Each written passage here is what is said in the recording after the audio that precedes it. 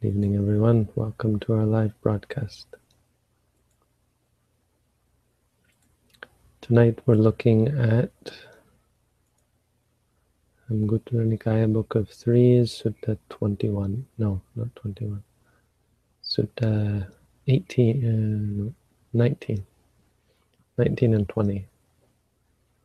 Apapanika. Apapanika. Pa-apana. An apana is a shop. Papa. Someone who, Papanika. Someone who keeps a shop. A shopkeeper.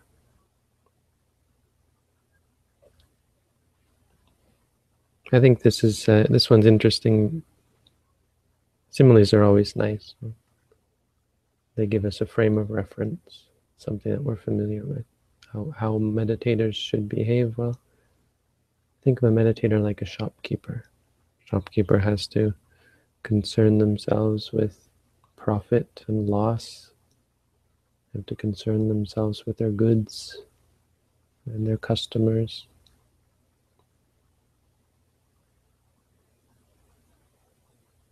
Shopkeepers have to work. That's really the key here. So the first sutta is about how shopkeepers have to work. In Book of Threes, we have 3 ways in which a shopkeeper doesn't succeed, doesn't prosper.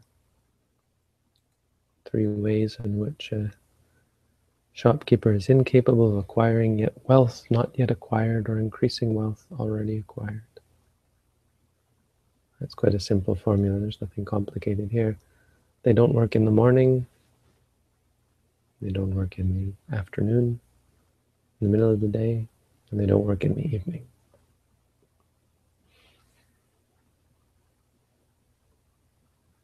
And they don't work at all. They don't apply themselves. Same with a bhikkhu, a meditator who, possessing 3 faculties, is incapable of achieving a wholesome state, just like a shopkeeper. Shopkeepers have to work, have to maintain their shop. They have to be vigilant. If you're not careful, the shoplifters will come in, take away your goods. If you're not careful, people will cheat you. If you're not careful, your goods will be ruined by mice and disease and moths, and your shop will be ruined by rain and so on. If you're not careful with your taxes, the king will take away, or the government will take it away. Take away your shop. Same with a monk. A monk has to be vigilant. If a monk doesn't practice in the morning or the evening, or the day or the evening, then they'll lose everything they have. They lose all their spiritual gains and all the benefit of living the holy life. So a meditator doesn't apply themselves in the morning. When in the morning they lose their concentration, they lose their focus, they lose their clarity of mind. They don't, during the day, if they slack off, they lose what they gained in the morning. If they don't in the evening, then they lose what they gained in the day. And when we sleep at night, even then we lose something. Meditation is something that has to become very much a part of your life. The more vigilant you are, the more benefit, the more you prosper in the spiritual path.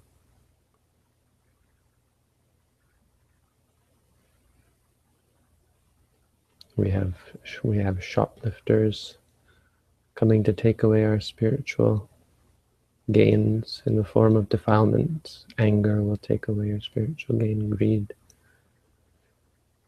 delusion, worry, restlessness. 5 hindrances will take away your spiritual gain.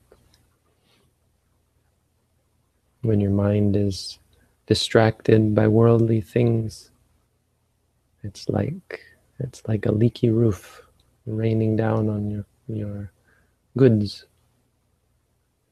and they become ruined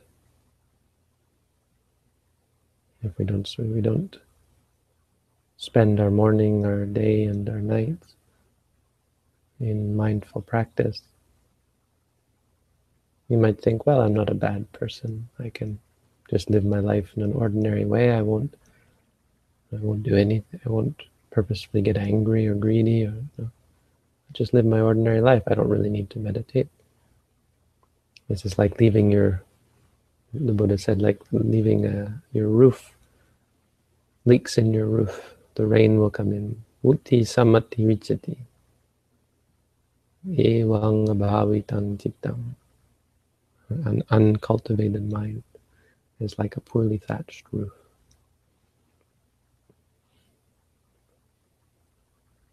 I mean, so this is a good one, I think, for people living their lives to remember two things. First of all, and in fact it's interesting because it seems to imply that if you practice in the evening, well, at least you're good in that sense. If you don't practice mindfulness or good things in the morning and during the day, but then in the evening you do some meditation, or in the evening you go and listen to a Dhamma talk or that kind of thing, then you get gain from that. But what's really bad is if you never do anything. You spend your days never doing anything beneficial, never doing anything to your gain, for your spiritual gain, spiritual development. But the other thing is that to point out that any time that we're not engaged in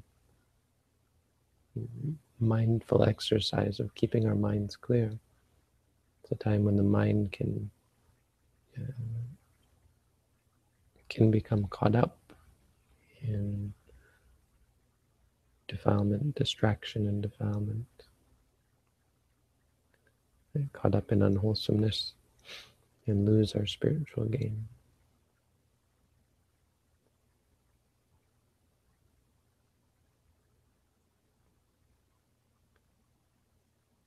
Or not succeed. We won't prosper spiritually, just as a shopkeeper won't prosper if they don't put out effort. So we should think of spirituality as kind of like work. It's a job you have to do. It's a duty. It's a chore in a sense. It's not something that should be seen as simple or easy or even comfortable. It should challenge you. And it's something you have to maintain. You have to work at. Happiness is something that you have to work for. Happiness doesn't just fall in your lap. It's not just something you can rely upon to always be there. Happiness requires perfection, requires goodness, requires strength, power, purity, all things that you have to work for.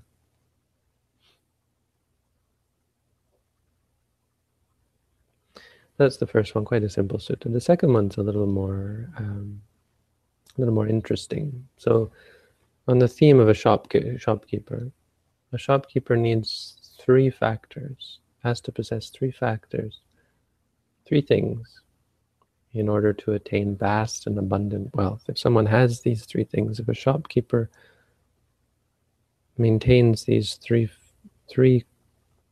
things, they will soon attain vast and abundant wealth. What's three? A shopkeeper has keen eyes, is responsible, and has benefactors. And how does a shopkeeper have keen eyes? Keen eyes, is responsible, and has benefactors. These three things. Keen eyes means the shopkeeper has to know about an item, has to understand their goods. They have to understand the relationship between goods and money. If I sell the goods at this price, I'll get this much gain. They have to be good with money. They have to know how much capital is required. If I sell it at this price, then I'm going to need this much capital. I'm going to make this much profit, and I need this much profit to achieve my goals, and so on. Economics. The laws, they have to know the laws of economics, the economic formulas. Sound like something a meditator has to concern themselves about, or what does this have to do with meditation? No? Well, how is a shopkeeper responsible? Moving along. A shopkeeper being responsible means they are skilled in buying and selling.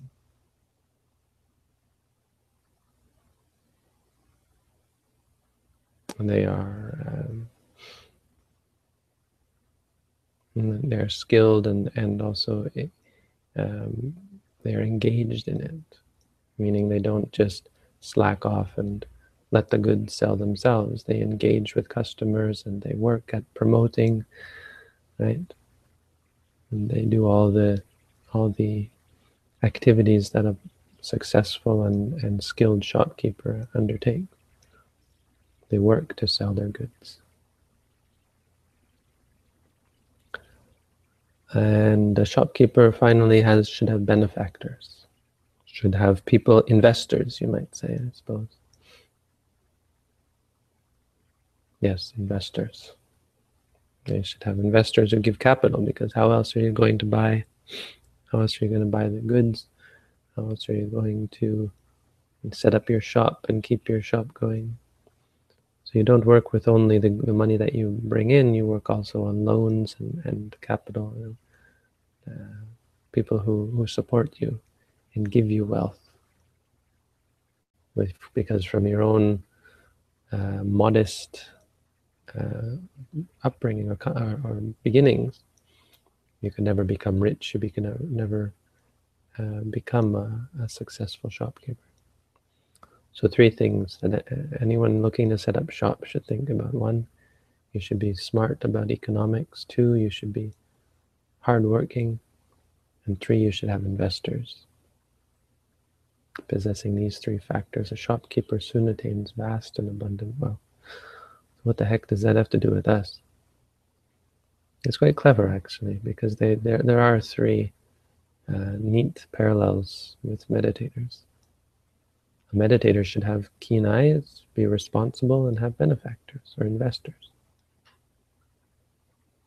So how does a meditator have keen eyes? Well, they know the formulas, not economic formulas, but economic in a sense, in a spiritual sense. They understand that if I do this, this comes from it. If I do that, that comes from it. The Four Noble Truths. They understand this is suffering and this is the cause of suffering. These things that I cling to, these are suffering. Why are they suffering? Because I'm clinging to them. Because they can't, and because they can't support that clinging. They can't support my addiction. My attachment to these things is a cause for suffering. Why? Because they're impermanent, unsatisfying, and uncontrollable. Seeing this about your experience. Seeing that the body is changing all the time and you can't rely upon it. Any expectations you have in the body are going to be disappointed. The feelings, the memories, thoughts, consciousness are all undependable. You can't depend upon them. Understanding the laws of cause and effect. This comes from meditation. This is something you can learn about, but it's much more something that you have to get through experience, just like a shopkeeper. You work as a shopkeeper's apprentice, so you work as a meditator, practicing to be a practitioner, to be a meditator. And you gain this sort of experience through the practice. So how is a meditator responsible? Like a shopkeeper keeps an eye on their goods and works to sell them, while a meditator works to cultivate insight. It's hard work meditating. Try walking and sitting for hours a day. It's something you have to be patient with and methodical. Something you have to strive towards. You have to believe in it. It has to be seen as worth doing. If a shopkeeper isn't intent upon riches and isn't intent upon greatness, they'll never prosper, they'll never succeed. But if a meditator is not intent upon spiritual development, they also will not succeed. And the third one, so what does a meditator need investors for? You might think this refers to meditators needing food or something, but no, clever. The investors for a meditator are teachers, people who will answer their questions, people who will explain the teachings to them. These are people who invest their teachings in the meditator. They think the meditator is worth teaching. This is someone who is worth passing along the treasure, worth investing their time and energy in, because they fully expect to get a return, that this person will become better, will become in and of themselves a great and wonderful person with profound insight. Maybe they don't expect such a return, but they do expect a return in that sense, because they wouldn't teach people who weren't able to benefit from it. But they don't expect anything for themselves, but they expect a return in terms of progress for the meditator. The meditator will gain spiritually, will benefit from it. If they look at the meditator and they think, oh, this person is incompetent, then they wouldn't invest their time and energy teaching them. So there's three. For a monk, we should think of ourselves as a shopkeeper. Our shop is the meditation practice. And we set up shop and we undertake to gain from our goods. Walking and sitting is like a great work that you do that gives great benefit and great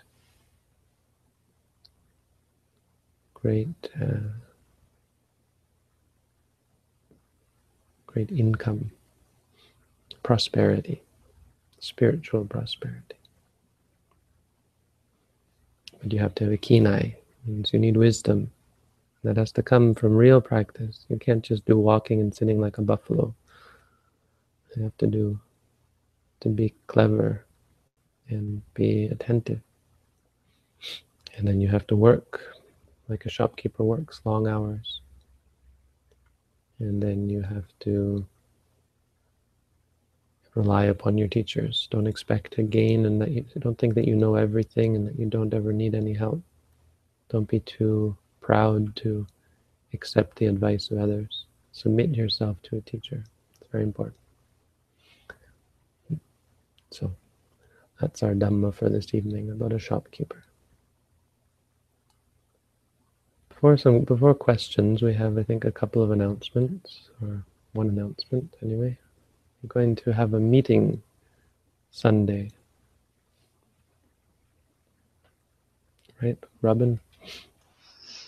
Yes, we have a volunteer group that helps support the monastery, and most of us live very far from the monastery. We do things online, but we always need new people, and sometimes our very dedicated volunteers, life gets busy and they kind of need a break from their duties. So we could really use anyone who's interested to show up at our meeting. We meet on Google Hangouts on Sunday at 1 o'clock.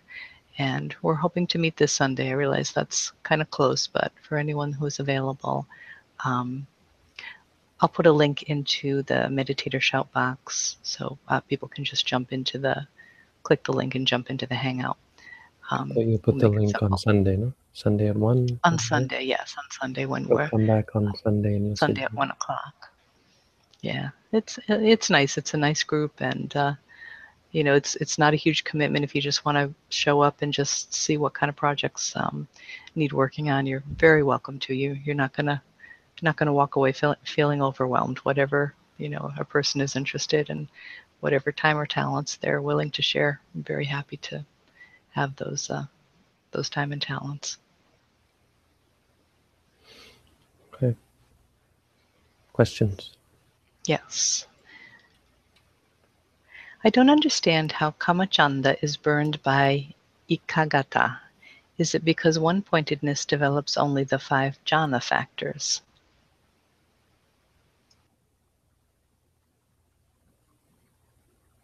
Kamachanda, Ekagata. I don't know. I mean, I know that each jhana factor is supposed to attack one of the hindrances, but really they all work together. When your mind is fixed and focused on a single object, your mind is perfectly pure during that time. So there's no room for kamachanda, vyapada. There's no room for the hindrances. It's quite simple. The hindrances come from diversifying, from reacting to the experience. If you keep your experience focused on a single object, then there's no room for the reactions to come. I mean, that's the idea of the jhanas.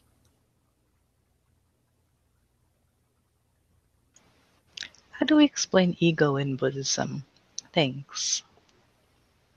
Well, there's two parts to ego. There's belief in self, and well, there's three parts, I guess. There's the belief that there is a self.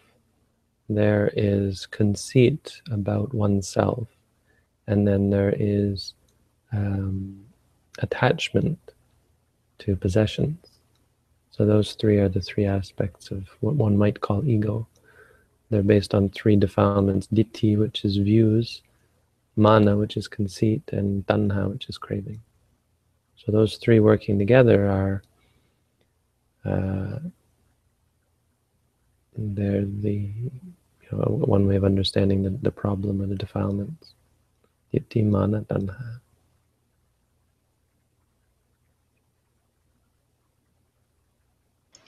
If a meditator experiences a sudden absence of the self, of being in a separate self, or a doer, and rather perceives consciousness as being made of a unified substance, so as to speak, in other words, perceiver and perceived is seen as one and the same, resulting in a sense of freedom, joy, and complete effortlessness, is this something different than having insight in anatta or non-self?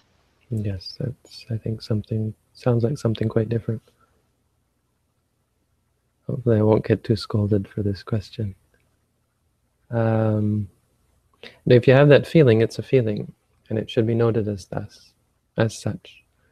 And this is the problem with spiritual practitioners, that they interpret things.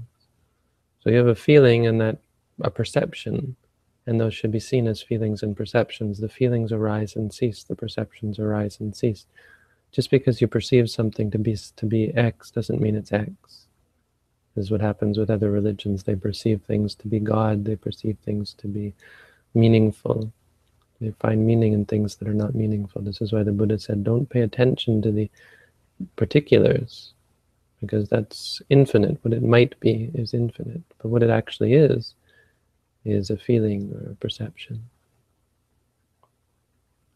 And if you look at that perception, you'll start to see, oh, actually consciousness is something that arises and ceases.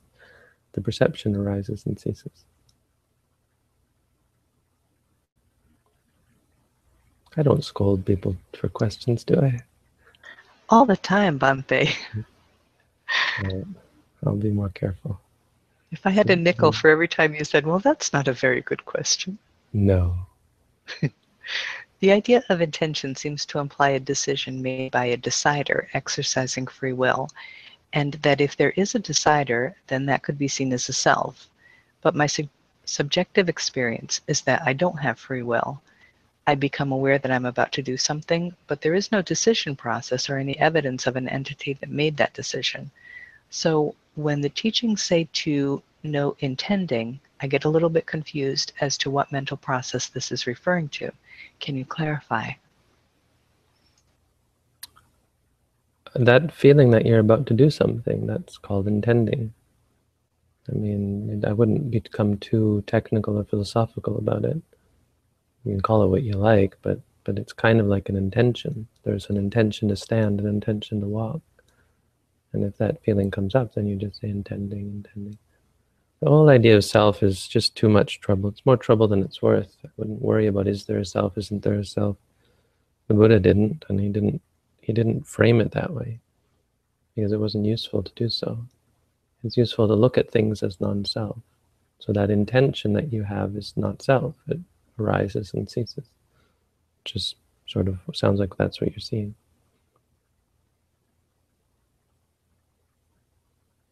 If you get confused, then you should say confused, confused.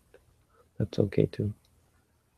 But no, that's maybe being a little bit facetious because it's a good question. I say questions are good as well. Well, that's true. That is true. Welcome back to Dar, one of our meditators who's been away for a long time. She's back from a long retreat. Welcome back. She's also active on Second Life, one of the two people. Yes. In the past, you have talked about the importance of avoiding certain kinds of forcing. Last night, you talked about the importance of certain kinds of forcing. Can you elaborate on the wrong kind of forcing or pushing? Because I still don't understand. What sort of forcing did I say is good? Must have been a slip because I don't normally say that forcing is good. The other thing I can think of is pushing yourself to practice. I mean, you kind of sometimes have to push yourself. In a conventional sense, forcing can be good, but in an ultimate sense, when you actually get down to, like, you're doing the meditation, and you've kind of maybe, this is all I can think of, it's not, I wouldn't usually use the word forcing, but if you're forced yourself to meditate, you say, okay, I don't want to meditate, but I'm going to do it anyway. But then when you actually meditate, you can't force yourself. You're just trying to observe.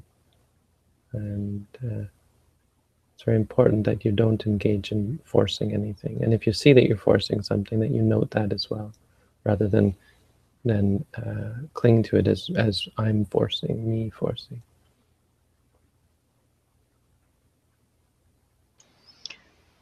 And this is the same person. Also, I still fail to understand what it means to take breaks during intensive practice. Because when I take those mindful breaks from formal meditation during an intensive practice, it's always at least as difficult as it is to just continue formal meditation. Do you mean that sometimes one should relax a little during the break?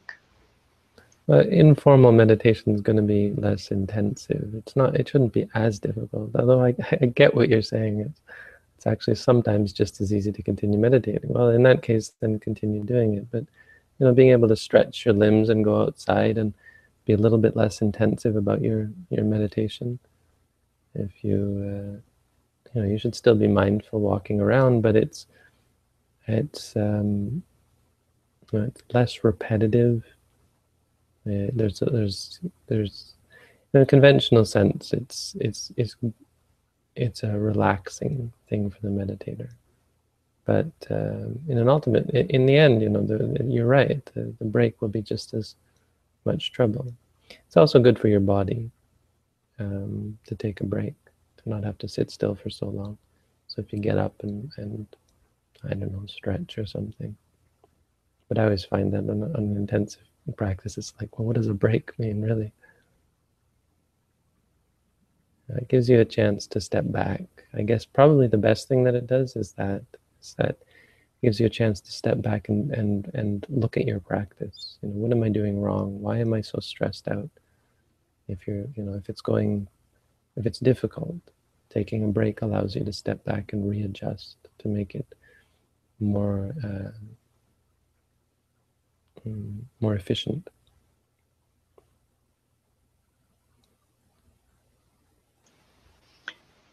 My breathing during meditation has a few seconds of stopping after exhaling, after falling. Do I note it somehow, or just the inhale and exhale, rising, falling? If I insist on inhaling quickly, then it's controlling, right? Yeah, you don't have to say anything during that. Just rising and falling is fine. After some time, we'll give the meditator to do rising, falling, and then switch, because there may be a break, but not during the break. You just switch and focus on the fact that you're sitting, and you say to yourself, sitting. But you don't have to worry about it between the breaths, but there's room there, so you just say sitting. And then wait for the next rising, falling, sitting, but the sitting might take some time. And anyway, that's something we do for, and during the meditation course, we'll give more complicated exercises as the meditators mindfulness gets stronger.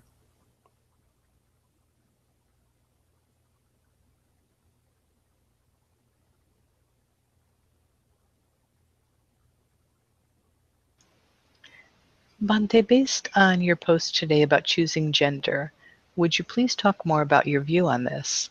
Can those that choose gender choose only for themselves, or are they special in that way that they have some keen vision and can choose anyone and everyone's gender?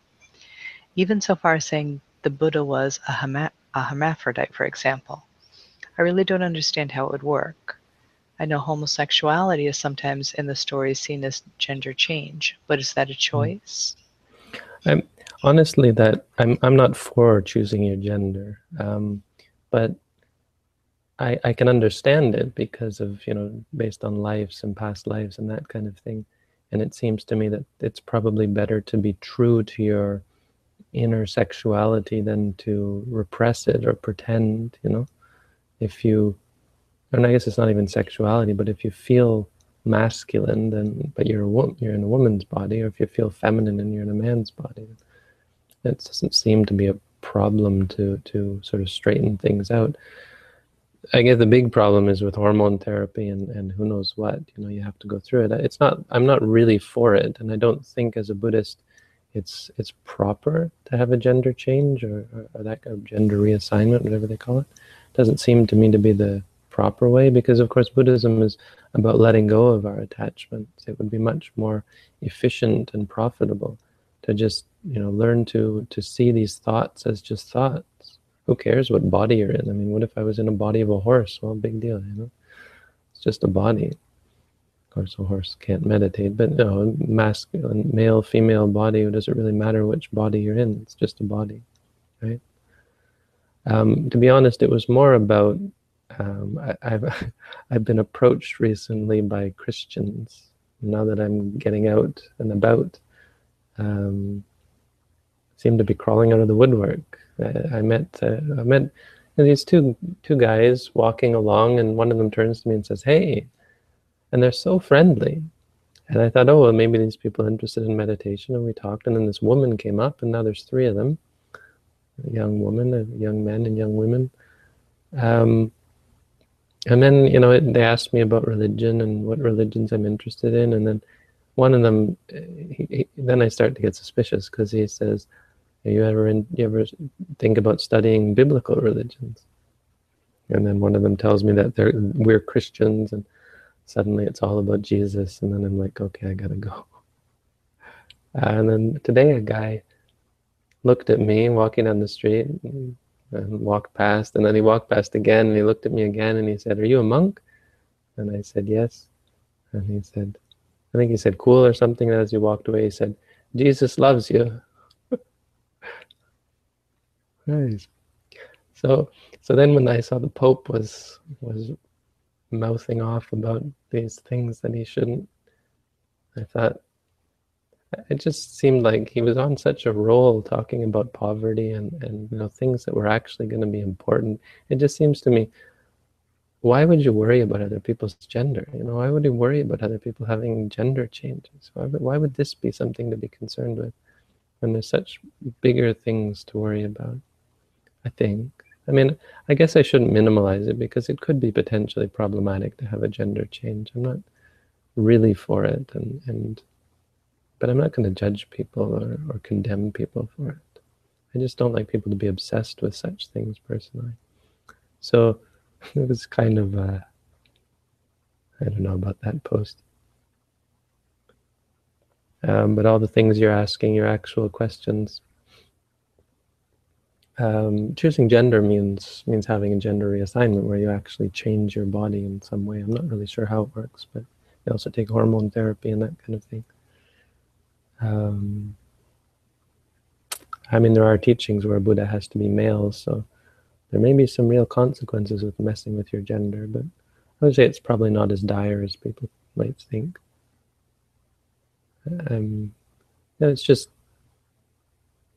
I think there are much worse things to concern ourselves about, like the clinging to such beliefs. I mean, why do they care? Because God, it's not because they're concerned about the person's well-being. It's because God told them it's wrong, or their books tell them that God told them it's wrong. It's really a silly reason to believe anything.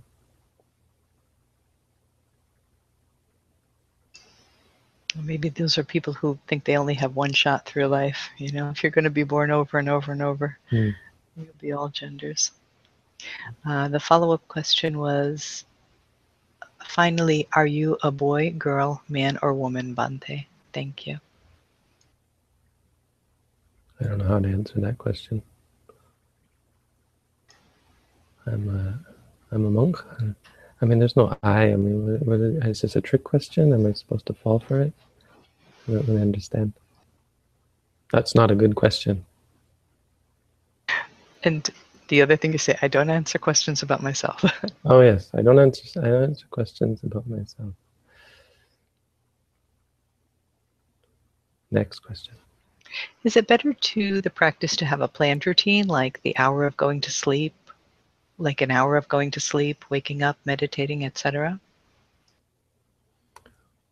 Potentially, but there's also the potential for getting caught up in control, you see, expectations. If you have a schedule, it's good in a sense to keep. I guess it's just that you'd want to remind yourself, or keep in mind that life is uncertain and things change, and your schedule will have to adapt. If you get so stuck on a schedule, and then when something comes up to break your schedule, you freak out. No problem. Or you say, I can't meditate because I missed the hour to meditate. It's not how it works. So I would say it's probably more of a novice thing to do, and an advanced ninja meditator will be adaptive and will be able to fit meditation in wherever it's convenient, and not convenient, but wherever there's room. It's much more, it eventually becomes much more natural and much more. So I'd say yes, actually the schedules are great as long as you don't cling to them and you adapt them. But should never, it's good if you come back to them when you can. Because it keeps you honest, it keeps you focused. I have a question regarding the Sabbasawa Sutta, MN2. So the Buddha said the view, I have no self, was a wrong view. To my limited knowledge, this doesn't seem right. Can you please explain it? Thank you. Well, there's no I to have no self. If you say I have no self, it's a paradox, kind of, right? That's all the Buddha's saying. It's a good point. This is why you get caught up, you get mixed up. If you say there is no self, you're kind of saying the same thing, because you're already assuming that a self could exist, meaning you're assuming the existence of entities. And as soon as you assume the existence of entities that exist, the existence of entities of which the self is not one, you've already got self, because an entity is a self. So the point is that the universe is not made up of entities. That's really, I would say, the best way to understand self and not self. So if you say I, you've already got an entity.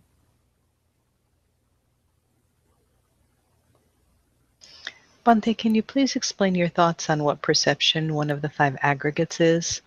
Having come across numerous written descriptions on the 5 aggregates, I can understand what form, feelings, mental formations, and consciousness are, but I don't get what perception is. Is it a mental concept of things? It's not, perception is the wrong word. It's actually a mistranslation. The word perception means actually consciousness. I didn't realize it, but if you look it up in the dictionary, it really just means to be aware of something. But because we use it as your perception, it was used for sanya. But sanya means, sang means like, nya is to know something like something else. So it's recognition. There was a bhikkhuni from Taiwan who argued with me about this, and she said, she said something else, and I realized she's right, that sanya can actually mean many things. It's used in different ways. But in terms of the five aggregates, I'm quite clear that it means memory and recognition. When you recognize something, which we call memory, that's sanya. So if you see something and you recognize it as red or yellow, or you recognize it as a cup, or you recognize it as a person and you remember their name, that's sanya.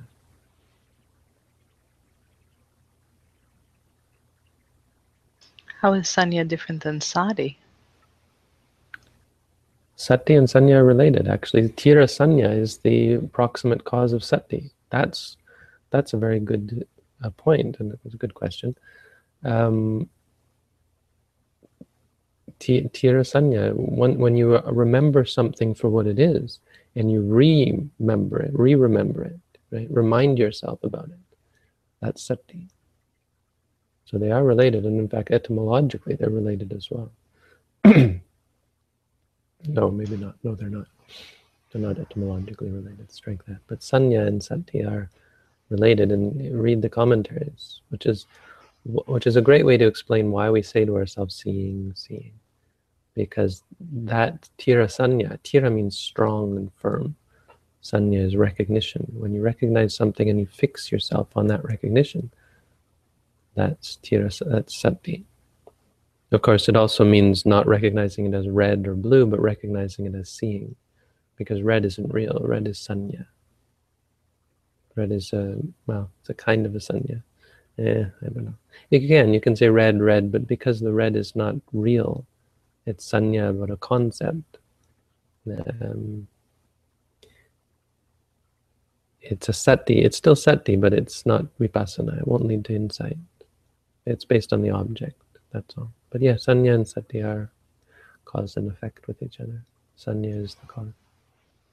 Thank you, Bhante. Strengthen it. I am finding noting wanting quite difficult, as it seems ambiguous and rarely clear. In one of your videos, you mentioned that wanting is a kind of stress. Could you elaborate or give general advice on proper noting of it? Thank you, Bhante. Well, wanting is momentary, you know. It's fleeting. So it wouldn't, unless you realize that you're wanting something, I wouldn't say wanting, but maybe you're thinking about it too much, because you can ask, do you ever want anything? Do you know that you're wanting something? For sure, there are times where you want something. If you think of a cheeseburger and you want it, or you think of a song and you want to listen to it, or you think of a person and you want to see them, something pleasant and you want to touch it or smell it or taste it or listen to it. That's all wanting. The wanting is there. I wouldn't overthink it. If there's wanting, just say to yourself, wanting. The point is not to really focus and understand too much about the thing. The point is to not react to it, so that you just see, okay, there it was wanting and now it's gone. And over time, you'll start to see things in that way. Okay, it came and it's gone. And all we need to learn is that things come and go, basically, because then you'll see that you'll realize that they're unsatisfying and uncontrollable. You wouldn't overthink it too much. If you're aware that, oh, here I am wanting this, just say wanting. You don't have to be too. You don't have to catch it, you see, and you can't catch it. In fact, it may very well be that your confusion is because you're in one of the jnanas where you see things ceasing before you can really grasp them and get a sense of what they are, which is important. It's important to see that things are always ceasing and you can't hold on to them. They're not going to wait around for you to study them. And that's important, because the study that you need to do is that they don't stick around.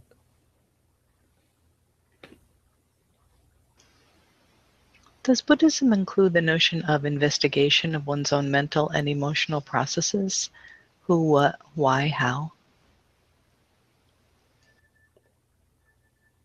I don't really understand. I mean, our practice doesn't. If you read my book on how to meditate, you'll get a sense of how we practice.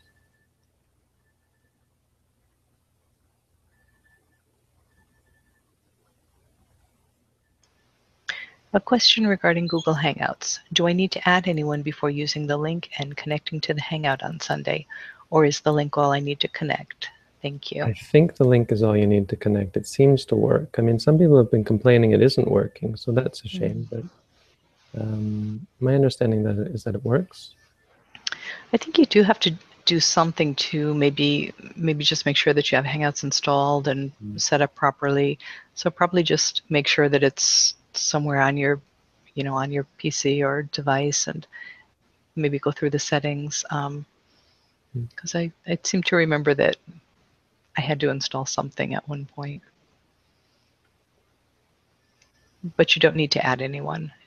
Just be able to just click on the link.